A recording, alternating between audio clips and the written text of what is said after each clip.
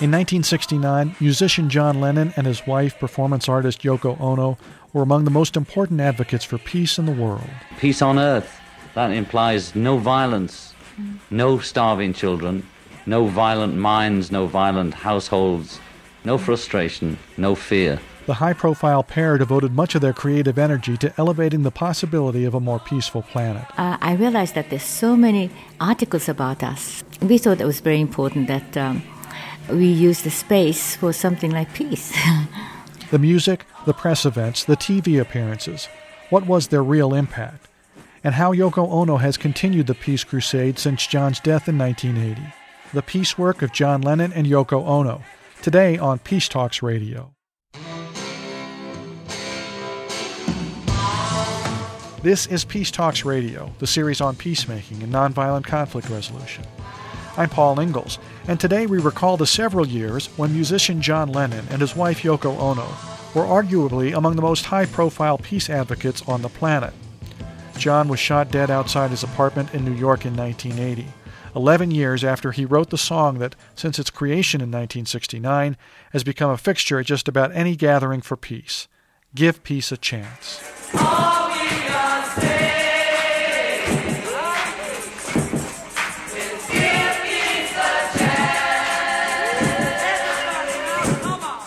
Today we'll talk with Yoko Ono. John would have wanted to go the other way if somebody told him to go this way. And he was like that, and of course I was like that.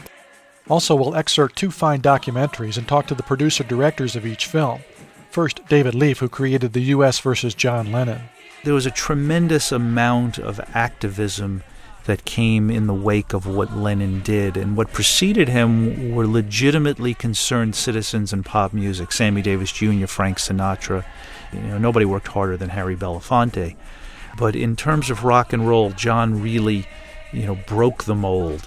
And the co-producers of the film, John and Yoko, give peace a song. Paul McGrath and Alan Lysett. He could spin something out in a 15-second little clip, or he could take it on for a couple of minutes, and he could go at any comers who were, trying to make him slip up. A remarkable tour de force, really, intellectually. He pulled it off beautifully for an entire week. I mean, he really understood the issue that he and Yoko had chosen and got right into it, knew all about it, was able to speak very, very intelligently about it, and held his own.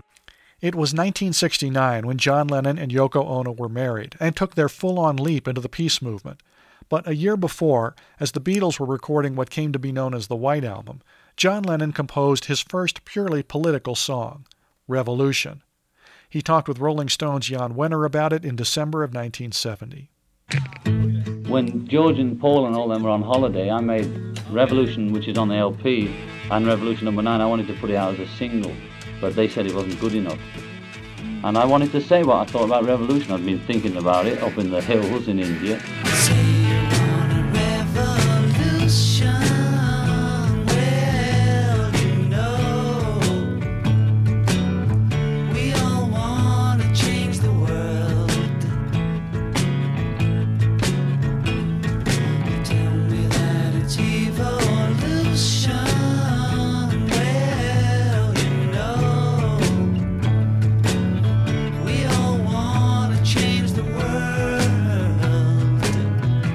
And I still had this God will save us feeling about it, it's going to be all right.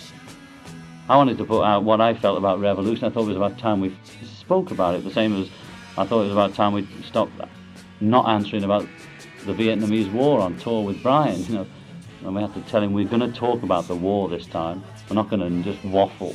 But that's why I did it, I wanted to talk. I wanted to say my piece about revolution, I wanted to tell you or whoever listens and communicate and say, what do you say? This is what I said. And that's what I said. And on one version I said, about violence, in or out, because I wasn't sure. But the version we put out said, count me out, I think. But when you talk about destruction, don't you know that you can count me out? Don't you know it's gonna be all right? All right. All right.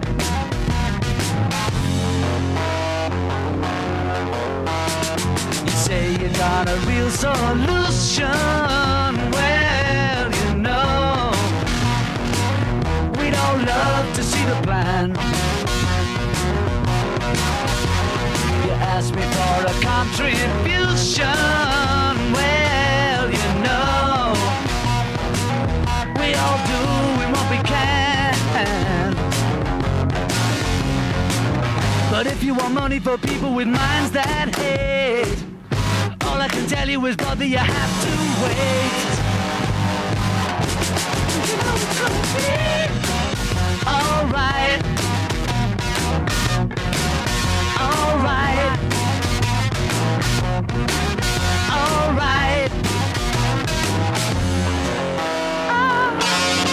So that's how I feel. And I know the Chairman Mao bit, I always feel a bit strange about, because I thought that if they're going to get hurt, the idea was, don't aggravate the pig by waving the thing that the red flag in his face. I really thought that that love would save us all. But if you go carrying pictures of Chairman Mao, you ain't gonna make it with anyone anyhow. Let's talk about the significance of that step, that song, for both the group and for him. And let me ask David to start us on that. With the exception of one version of Revolution where the backing vocal says "you can count me out" and then kind of echoes in, John was not ambiguous in his opposition to violence. And it didn't matter whether it was revolutionary violence or establishment violence. He was a peace activist. So the nihilist, anarchic, anti-establishment sentiment, while he understood it, because he really didn't like established order either, he didn't think tearing it down and seeing what would happen was the right way to go. Yeah. Well, what are you violent for violence as a means to an end? I'm for using all means necessary, and that may, unfortunately, include a certain degree of violence. The system's no good, so the way to change it is the way we differ. Now, we just reckon that when it gets down to having to use violence, then you're playing the system's game. The establishment irritate you, pull your beard and flick your face to make you fight. Because once they've got you violent, then they know how to handle you. The only thing they don't know how to handle is non-violence and humor. He was for peace. And I think when you step back to the first time he met Yoko in an art gallery, and he looked through the frame of how she was presenting her art, and it said yes. It was that positivity that he responded to. So they were for peace. It's very different than being anti-war from his point of view. It's that they were for something, and as he put it, we're selling it like we're selling soap. You can be for peace or against peace. Well, how can you be against peace? So it was a brilliant strategic thing which really fit into everything that the Beatles had done in terms of when you talk about a song hook getting a message across. John, could say in 5 words what everybody was thinking. All you need is love. I mean, how much more brilliant can it be than that? And so when he talked about revolution, he was not advocating it. He was just looking at it and trying to understand it and put it into context. But he understood the times were revolutionary. He just wanted it not to be violent because he knew from his life and experience that no good was going to come from violence. Paul, Alan, do you have any quick observations about revolution at all? Well, certainly he never wavered. I mean, anytime anybody put up a cause and said, "What would you do in this situation? Would you fight? Would you kill?" He maintained it. No, that's not what it's about. That a lot of people, certainly when the song came out, thought it was a cop out. John, you're one of the leaders. You can't just categorically say there are no circumstances under which violence is not appropriate. And he was saying that.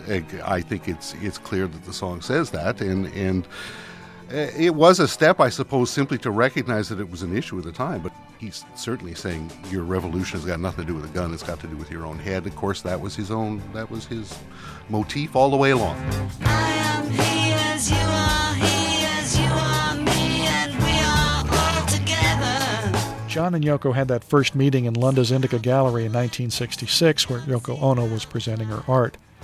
She told me that both her and John's interest in peace and nonviolence predated that meeting. I was already doing a peace demonstration in Canuck Film Festival and also in Trafalgar Square, actually. And I'll be wearing a bag over me, and reporters will come and say, "What are you doing this for?" I said, "Well, it's for world peace."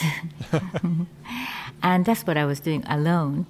And when I got together with John, I realized that there's so many articles about us, about, we went to the corner of whatever, like anything, restaurant, So we thought it was very important that we use the space for something like peace. Right, so you recall having specific conversations about piggybacking the message of peace to press appearances. And definitely. Yeah. It's to try and get people orientated to think peace, like eat for peace, breathe for peace, and dance for peace, and make love for peace, to just have the peace like a mantra going round and round in your head. Well, they started out trying to figure out how to have a honeymoon, and when they realized that wherever they went they were going to be hounded by the world's media, they decided to turn it on its ear. And essentially what began in Amsterdam with the Bed In There was the first reality show, if you will.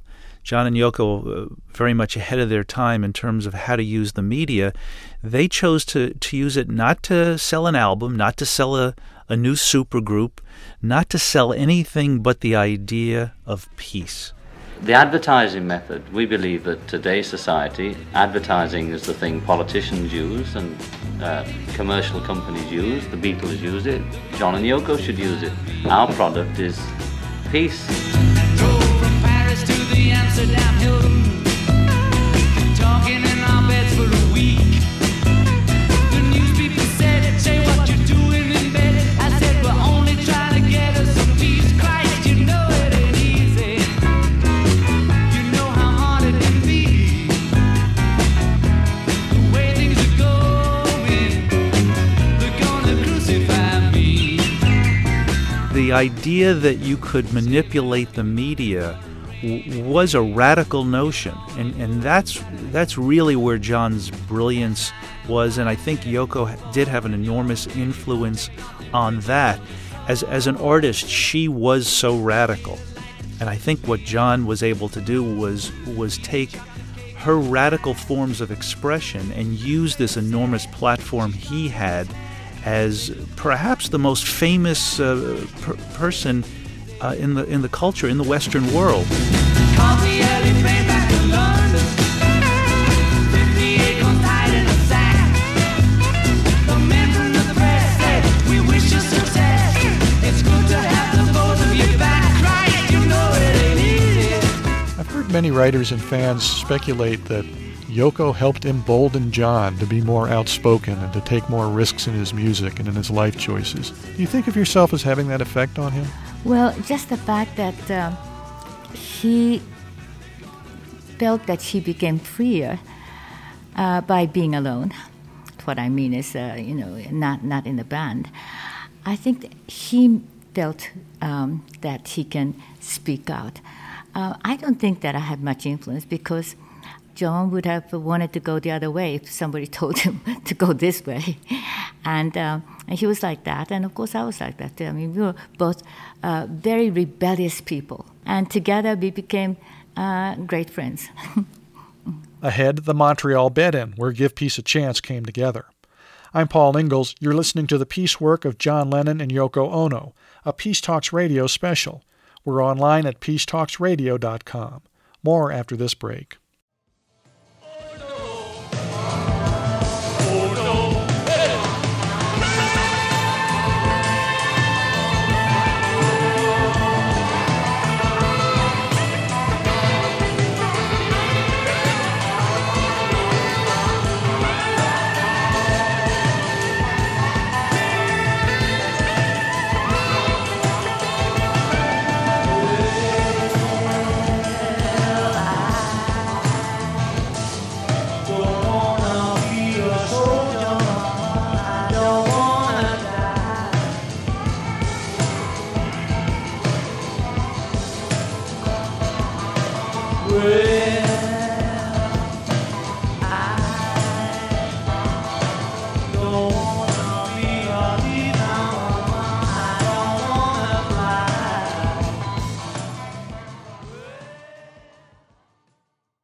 You can find out more about the Peace Talks radio series on peacemaking and nonviolent conflict resolution online at peacetalksradio.com. I'm Paul Ingalls. More now with today's special, the peace work of John Lennon and Yoko Ono. Flash ahead on our 1969 timeline for a moment to November 15th, 1969. Hundreds of thousands marched for peace in Washington, D.C., calling for an end to the war in Vietnam. Folk singer Pete Seeger is leading the crowd in song. Give peace a chance. Are you listening, Nixon? Oh, we are saying. Are you listening, Agnew? Give peace a chance. Are you listening in the Pentagon? Oh, we are saying. Give peace a chance.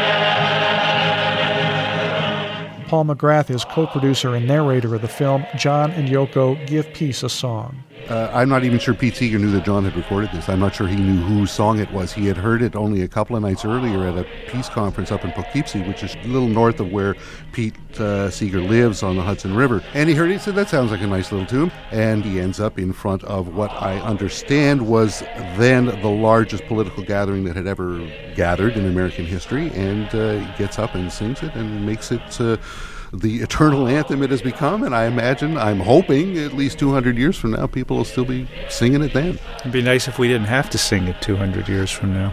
Yes. All we are saying is give peace a chance. All we are saying is give peace a chance. The recording of the song Give Peace a Chance culminated another week-long bed-in for peace that John and Yoko staged in Montreal, Canada. They had hoped to get into the U.S. for their event, but were having legal troubles getting visas, so they went as close as they could across the northern border. From May 26th to June 2nd, the pair camped out in their pajamas, in their bed, in the Queen Elizabeth Hotel, welcoming in dozens of reporters and a few celebrities to have conversations with them, mostly all about peace. This was the week that was the centerpiece of the film John and Yoko Give Peace a Song, co-produced by Paul McGrath, and here Alan Lycett. Yeah, we listened to virtually all of the interviews, and we were both, I speak for myself, I was really impressed with his knowledge, and he didn't have just a superficial view of peace. I mean, he really had thought it through, and I think Yoko was a big influence on that. They really talked a lot about it and researched it. They were not naive at all. If it works, it's right. Yeah. If it doesn't work, it's wrong. Well, nobody's ever given it a chance before, have they? Nobody's ever given peace a complete chance. Gandhi tried it, Martin Luther King tried it, but they were shot. But nobody's given... You can't get peace in a king-size divan on No, floor you can't, 802. we don't expect to. I mean, we're talking mainly to the revolutionaries who think they can get it overnight by breaking down the buildings, you know. They can't get it. We thought about this for months. This is the best possible, most functional and effective way of promoting and protesting against violence that our minds combined could think of. He could spin something out in a 15-second little clip, or he could take it on for a couple of minutes, and he could go at any comers who were trying to make him slip up. A remarkable tour de force, really, intellectually. He pulled it off beautifully for an entire week. What would you say to people like Richard Nixon? I'd say do something positive about it, and it really is economical to have peace, Mr. Nixon, and you'd be really popular if you did. What should he do? He should just declare peace. Peace. We say violence begets violence, and the establishment are getting more violent, and they're getting violence back, but, they're losing a lot. They're losing. They're not. They've won. Oh, the establishment? Yeah. No, they haven't. No, they haven't. They don't stand a chance. Peace, peace, peace, peace, peace, peace, peace, peace, peace, peace, peace, peace, peace. Peace in your mind, peace on earth, peace at work, peace at home, peace in the world. Let's be honest, none of those people really came to talk about peace so much. They were, 90% of them were, hey, this is a Beatle, this is John Lennon, I get to be in the same room with him and interview him. And they really wanted to know, what were the Beatles going to do next? You know, they were still the biggest band in the world, and John being one of the most charismatic figures in music, everybody wanted time with him. But it was kind of the price you had to pay was you had to speak about peace. One of the most dramatic pieces, I think, during the whole week was when they were having the march in Berkeley Park. Had to do with People's Park. People's Park, yeah. And John was on the phone in Montreal talking on the radio to the Berkeley campus radio station, and it was being broadcast at the demonstration. An extremely volatile situation. Very volatile. In which people could easily have died. Easily. And he kept the lid on it. He kept saying, no, you don't succumb to their tactics. As soon as you get violent, you fall into their trap. It's a trap. Don't do it. David Leaf produced and directed the film The U.S. versus John Lennon. David? The great irony, of course, of that particular phone call is that John had been prevented from coming into the United States because the paranoia of the Nixon administration truly feared what he would do if he came to America. And yet on the telephone, he's doing the exact opposite of what they thought he would do. He was keeping the lid on. John was not advocating violence. He was advocating peaceful protest, peaceful gatherings, peaceful expression. And the Nixon administration, who knew exactly what they were doing, feared anybody who spoke the truth. And John Lennon, because of the platform he had, really terrified them. When did the notion of recording Give Peace a Chance come in during the week in your research? Was that in the cards all along?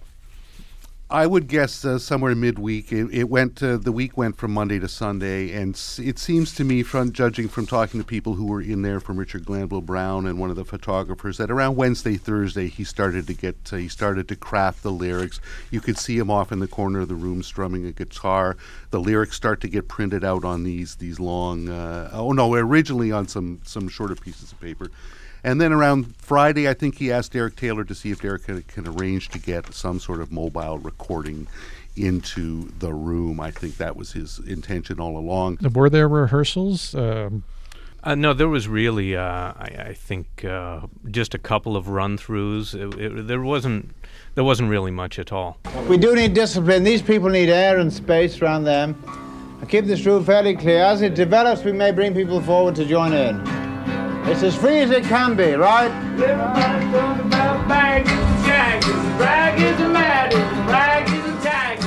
They had a lot of setting up to do to make this god-awful hotel room sound like a decent recording environment, and that was the toughest part of the whole thing. It's very fun to watch on the DVD the comments about how the rhythm track was sort of built from people banging on anything, and one Capitol Records executive kicking the door to give it this fine bassy boom, because there were no real drums in there except hand drums and things like that. Well, that shows the spontaneity, because they, if they had really plotted it out, if he had thought about it far enough in advance, he probably would have brought in a drummer, and it would have been easy to do, at least to hold the beat.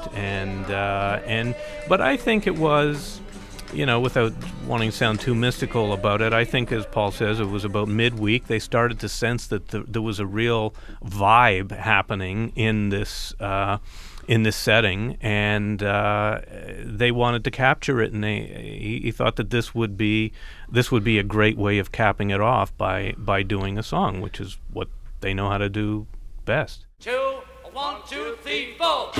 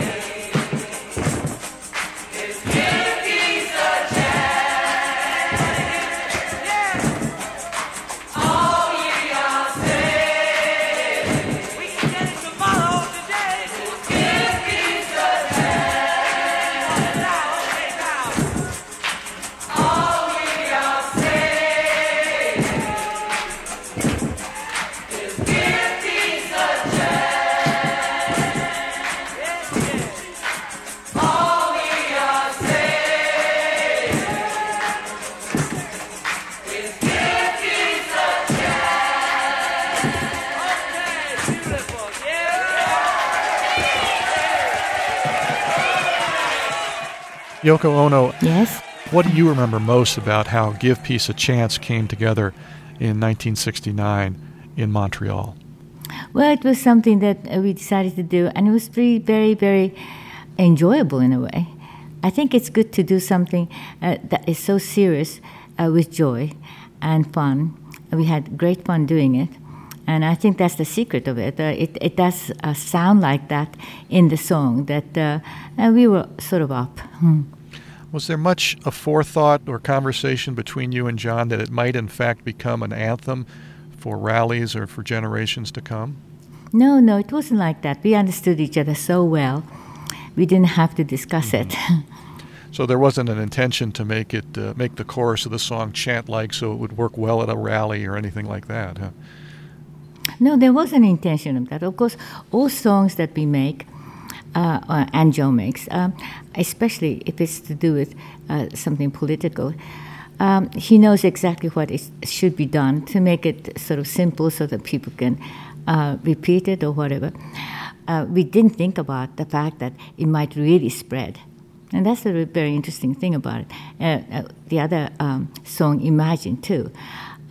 It was a song that was meant to be heard and communicate to the people.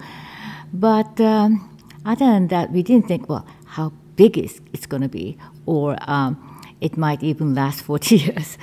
We didn't think about those things. One thing I love about these film clips, where I get to see more of these interviews you gave during the bed-ins, is particularly you challenged a couple of times. There would be journalists or someone would come in and start blaming the government or the establishment, and you very pointedly turn to them and say, no, it's you, it's us, it's our responsibility. Even if we solve the problem in Vietnam, before we solve the problem in Vietnam, another war will be going on somewhere. The whole world would be in war if we don't start to change people's minds. That's the only way we can get around. Don't stop the monster that's bringing the war about. Monster? We are the monster. You are the monster, okay? You're the monster who is lazy and who didn't think about the fact that you are it.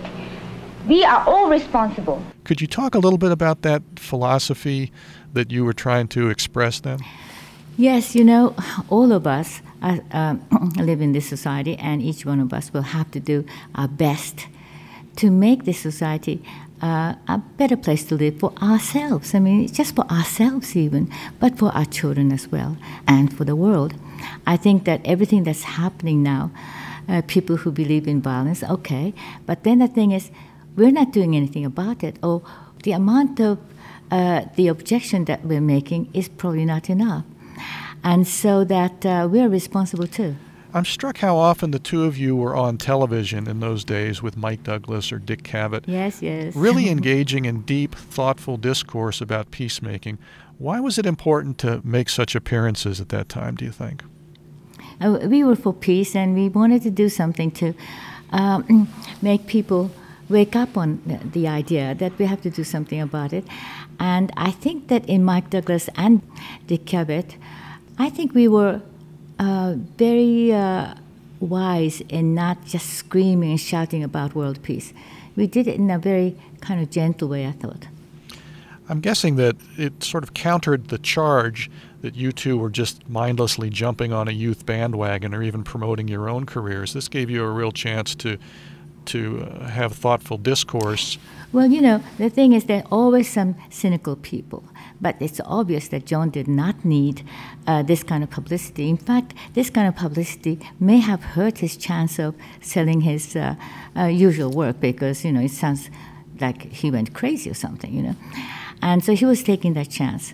In my case, of course, I was doing peace work before I met John, but it was not really that effective. Of course, with John it was very effective because he was very famous. And I was not jumping on bandwagon to sell my work because my work probably wouldn't have sold anyway, even if I jumped on any bandwagon. So it wasn't that at all. We both believed in what we were doing. But of course, it's all right that some people get very cynical about anything, and it did happen. We thought, oh dear.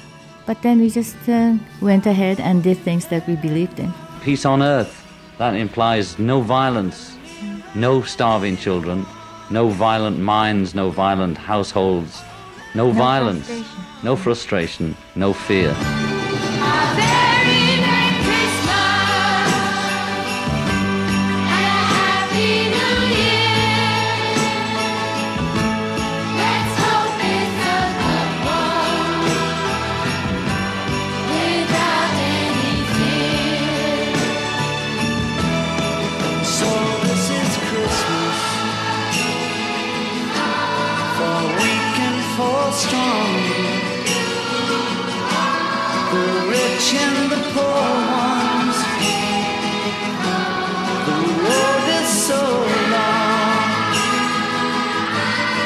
So happy Christmas for black and for white, for yellow and red one. Let's stop all the fight. We specifically did the poster event around the world for Christmas to try and get at least one plug-in for peace on earth at Christmas, because that's what it's about. And happy birthday, Christ, is what it's about. Late in 1969, John and Yoko rented billboards in New York, Tokyo, Rome, Athens, Amsterdam, London, Paris, Toronto, and a few other cities, with the huge words, "War is over" on them, and in smaller print, "If you want it. Happy Christmas" from John and Yoko. We'll have more with Yoko Ono and with our other guests after a break. You're listening to a Peace Talks radio special, the peace work of John Lennon and Yoko Ono. I'm Paul Ingalls, more in a moment.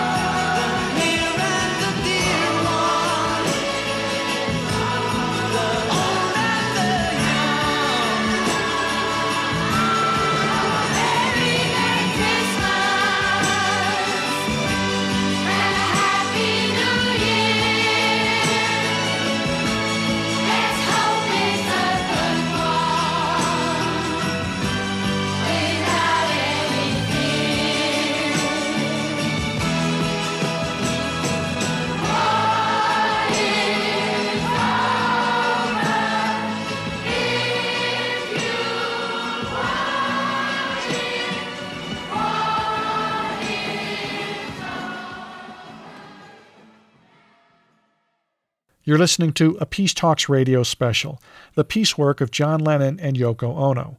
I'm Paul Ingalls. More about our series at peacetalksradio.com. We're not thinking in terms of 10 years. We're thinking in terms of peace forever, And everybody's talking about now. I want peace now. We can get peace now if we want it now. And the left wing talk about giving the power to the people. Anybody knows that the people have the power. All we have to do is awaken the power in the people. Power to the people. The people are unaware. It's like they're not educated to realize that they have power. Power to the people. They put the politicians in power. Power They vote for the local mayor.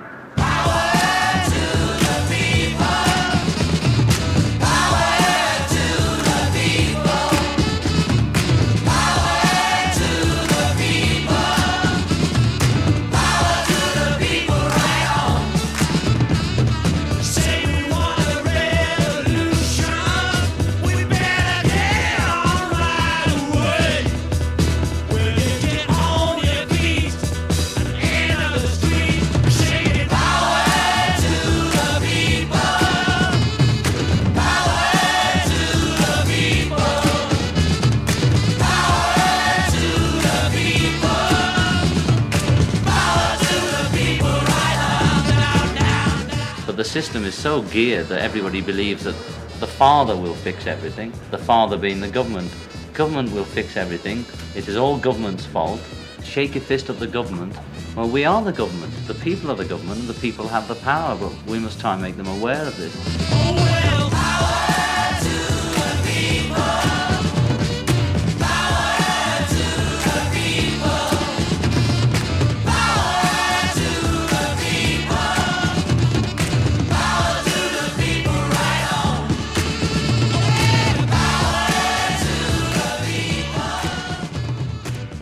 Yoko Ono, after about 1972, John didn't revisit explicit political themes often in his music. Why do you think that was true? Well, I don't think you're right about that. I think that when you listen to Mind Games, another record of his, yes, and also all the other records that he made afterwards, and this is a kind of not outright political song, but many of them were speaking about the wisdom of us doing something to better the society. Right. The love theme was always there.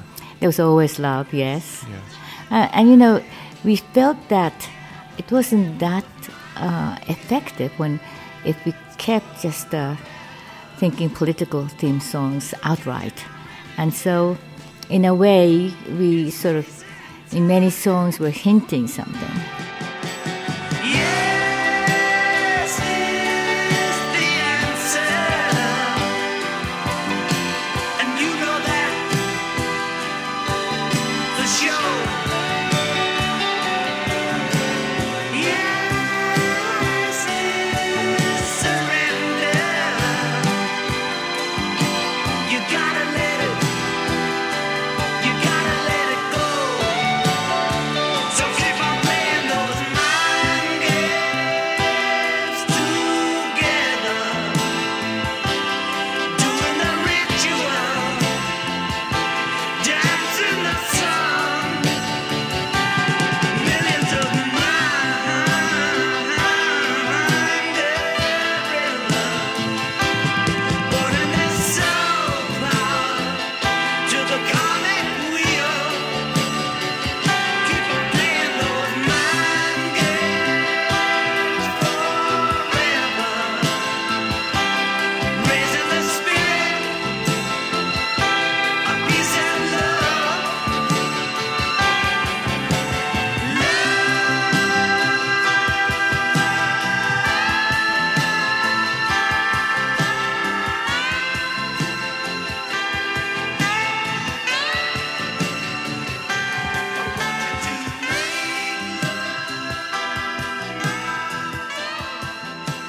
Since John's death, you ultimately picked the peace torch up again in a very active way. What are some of the projects that you've been involved with of which you're most proud and that you think have had the most impact in promoting or inspiring peace? I think that the Ono chord, which is to flash I love you, and also the wish tree, which is to make a wish and put it on the tree, and Imagine Peace Tower. These three were sort of like a package in a way. And I think it's working, yeah. Maybe you could describe the Imagine Peace Tower for those that haven't read about it. Yes. Well, it's a concept that I had since about 1964, I think, 4 or 5. And that was sort of mentioned in all my brochures and things like that in those days. Also, it was referred to in the show that I did in London, the first show that I did in London, which was the Indica Gallery show. And John read that, and John was very interested in it. And he invited me to his house in Kenwood. Actually, he wanted me to put that lighthouse in his garden, build it in his garden. And I said, well, I can't do that because it was a conceptual idea, and I don't know how to build it. And I was laughing. And he was saying, oh, that's a pity or something. And then we just forgot about it. It's just, that was one conversation. And then about when I started to do the wish tree, people were saying, what are you going to do about these wishes? Are you going to throw it away? Throw them away? And I said, of course not. I'm not going to throw it away. I have them kept. And I thought, yeah, I have them kept, but what am I going to do with it, And then I thought, well, we need a little tower that I can put all this in.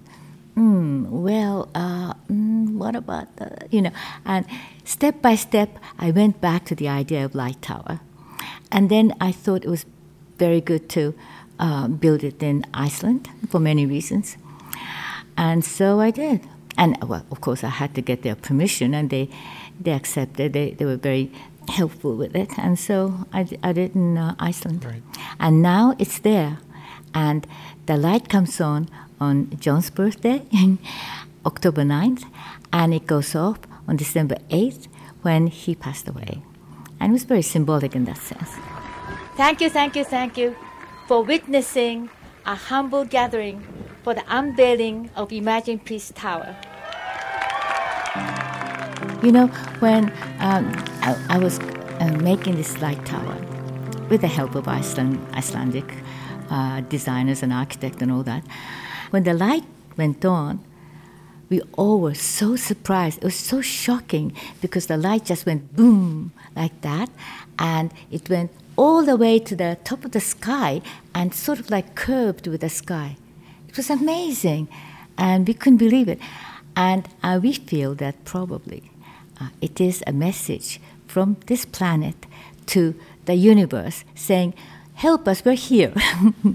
Thank you for joining us. Okay, well done, everybody. Thanks for coming out.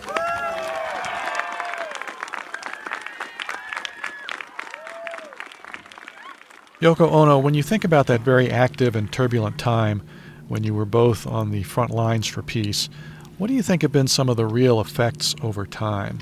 Do you think artists and musicians more bravely speak their minds as a result of your work back then?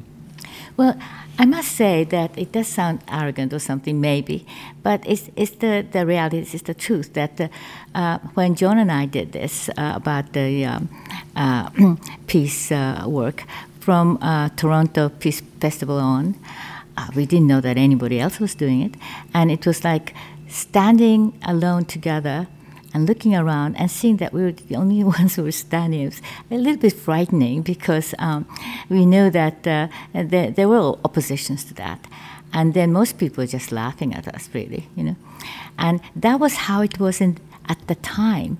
Now, I know that so many political songs were written after that and sung. And I think John sort of like hinted to people, hey, you can do that, you can put political message in your song, etc. And that, that helped. Let me ask our filmmakers Paul McGrath, Alan Lycett, and David Leaf to talk more about what was unprecedented about a rock and roll musician not only writing songs about peace, but joining marches and staging press events and going on talk shows primarily to talk about peace and social justice. I know folk singers had done it in song and in action in the 60s, but for the emerging rock music scene, for a member of the top rock act in the world to do it so ubiquitously, how unprecedented was that, really? David Leaf? Well, certainly celebrity had used and been used in the civil rights movement and many other movements, but this was really a two against the world kind of campaign. I did try to think of an earlier situation, and honestly, I can't. Certainly, as you say, those involved in the civil rights movement, I think Lena Horne and Harry Belafonte and a number of others, and Stevie Wonder, very much involved in the early civil rights movement. But And so we have to acknowledge that it was a separate and extremely brave act. Your life was on the line in the civil rights movement in a way that John Lennon's was not. Every time an African-American entertainer walked on the stage, he was putting his life on the line. I mean, Nat King Cole was assaulted at a concert, I think, in Alabama. I mean, it was really remarkable how difficult it was to be in a mainstream African-American artist.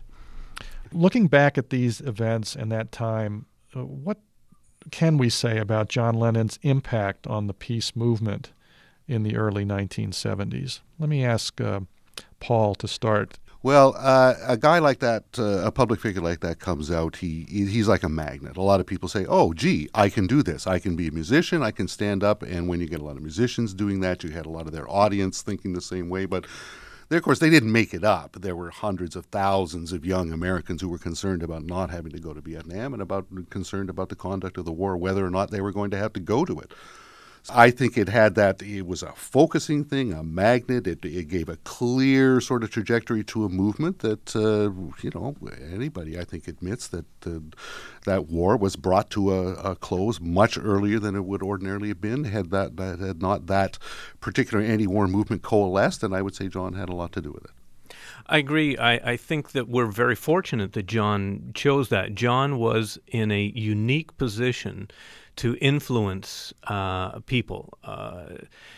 Anybody of that age group held him as a hero. They were going to listen and take seriously just about anything the guy said. And if he had been advocating war, who knows how many people would have gone along with him. I mean, I think he had that kind of power. He could have been advocating anything, but he happened to choose peace, and we're much better off for it. And he didn't just choose it as an issue as somebody, as a celebrity today might say, okay, well, cerebral palsy is going to be my issue and I'm going to do a stand-up for it or be at a benefit for it. I mean, he really understood the issue that he and Yoko had chosen and got right into it, knew all about it, was able to speak very, very intelligently about it, and held his own.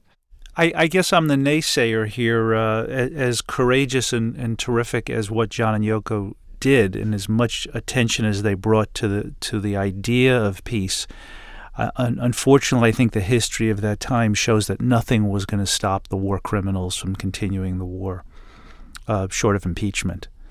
And by the middle of 1971, with the draft lottery in the United States, effectively cutting the peace movement into pieces by making the possibility of draft less and less likely for many teenaged Americans, the anti-war movement almost began to dissolve, and so while John himself was an enormous target of the Nixon administration and the Hoover FBI, I'm not sure that he really did do anything to bring the end of the war about. It's very, very difficult to fight them. I agree completely with David, but I think it put pressure on them to end things earlier than I think it would have. I admire their courage enormously. In 1972, Nixon won one of the biggest landslides in history,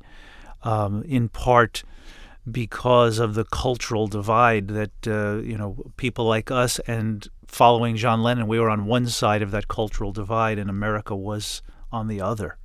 What can we say about John Lennon's influence on the political involvement of musicians from that point on? I mean, there seem to be a number of examples of artists taking the risk that John and Yoko did then. Any comments on that? Well, I think it's pivotal. I mean, if he wasn't the first, he was darn close. And now it's part of the rock star model. If you choose to be politically involved and have things to say, you will be listened to. You'll be a guy like Bono. You'll run around the world and talk to the Pope and talk to Barack Obama. I don't, it might easily have arrived without John Lennon, but he was certainly first, and it helps to start at the top. It helps that it was a Beatle doing it. I think it's also important to talk about some North American artists who had a big platform and used it, and I'm thinking specifically of Crosby, Stills, Nash & Young, starting with Stills' hit song "For What It's Worth," about I think the Sunset Strip riots in Los Angeles. David Crosby, I believe, wrote Almost Cut My Hair when he heard the news that Robert Kennedy had been assassinated. Graham Nash wrote Chicago about the convention Military Madness, which clearly was aimed at Vietnam. The song Wooden Ships, I believe, is an anti-war song. And of course, after Kent State in May of 1970, you have the epic single of Ohio and Find the Cost of Freedom. So, in advance of what John did, Crosby, Stills, and Nash were already thinking along those lines. And Young, who wrote Ohio. And Young, and in 70, Young wrote Ohio. So I think that it was in the air that as leaders of a culture, it was natural to speak out what was on everybody's mind. The only other thing I'll add is given the environment that John and Yoko came to, both in Canada and then when they finally made it to New York, that it was very fresh in everybody's mind that Malcolm X and Dr. Martin Luther King and Senator Kennedy had been assassinated, that there had been that much rioting in the streets in the wake of the King assassination or at the Chicago Convention, all the anti-war demonstrations, many of which resulted in tear gassing and clubbing and thousands of arrests. So the notion of being afraid to speak out because somebody might point a gun at you seems like a very rational fear for John and Yoko to have in 1972. And so when Yoko talks about being concerned for their safety as a key reason for not wanting to be in Miami for the Republican convention, there's no question that they had every reason to be concerned. And hugely ironic that they survived all of that, their bravery and all the front lines, the risks that they took. And then in 1980, something seemingly completely unconnected with all that took his life away. From Washington, this is the CBS Evening News with Walter Cronkite. Good evening. The death of a man who sang and played the guitar overshadows the news from Poland, Iran, and Washington tonight. Former Beatle John Lennon, who was 40, was shot and killed last night outside his luxury apartment in New York. The alleged killer is an unemployed security guard and printer who had lived in Hawaii. News of Lennon's death touched off a wave of shock and mourning around the world. One of the things that, in the course of making the movie, when we got to that portion of the film, I sort of plaintively said to Yoko, I really wanted to make a movie in which John didn't die in the end. But, it was clear we had to follow the story to that moment. And of course, those great shots of people in Central Park and elsewhere singing Give Peace a Chance right after his death, it really cements how lasting his contribution was.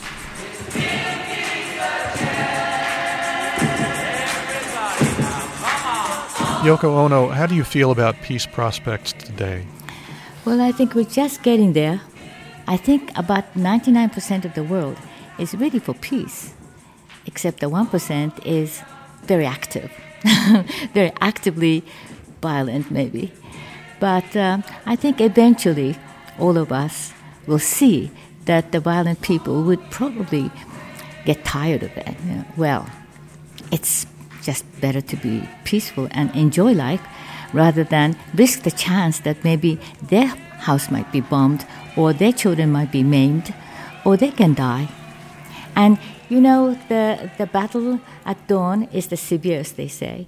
And we are standing on the threshold of the dawn of the new age.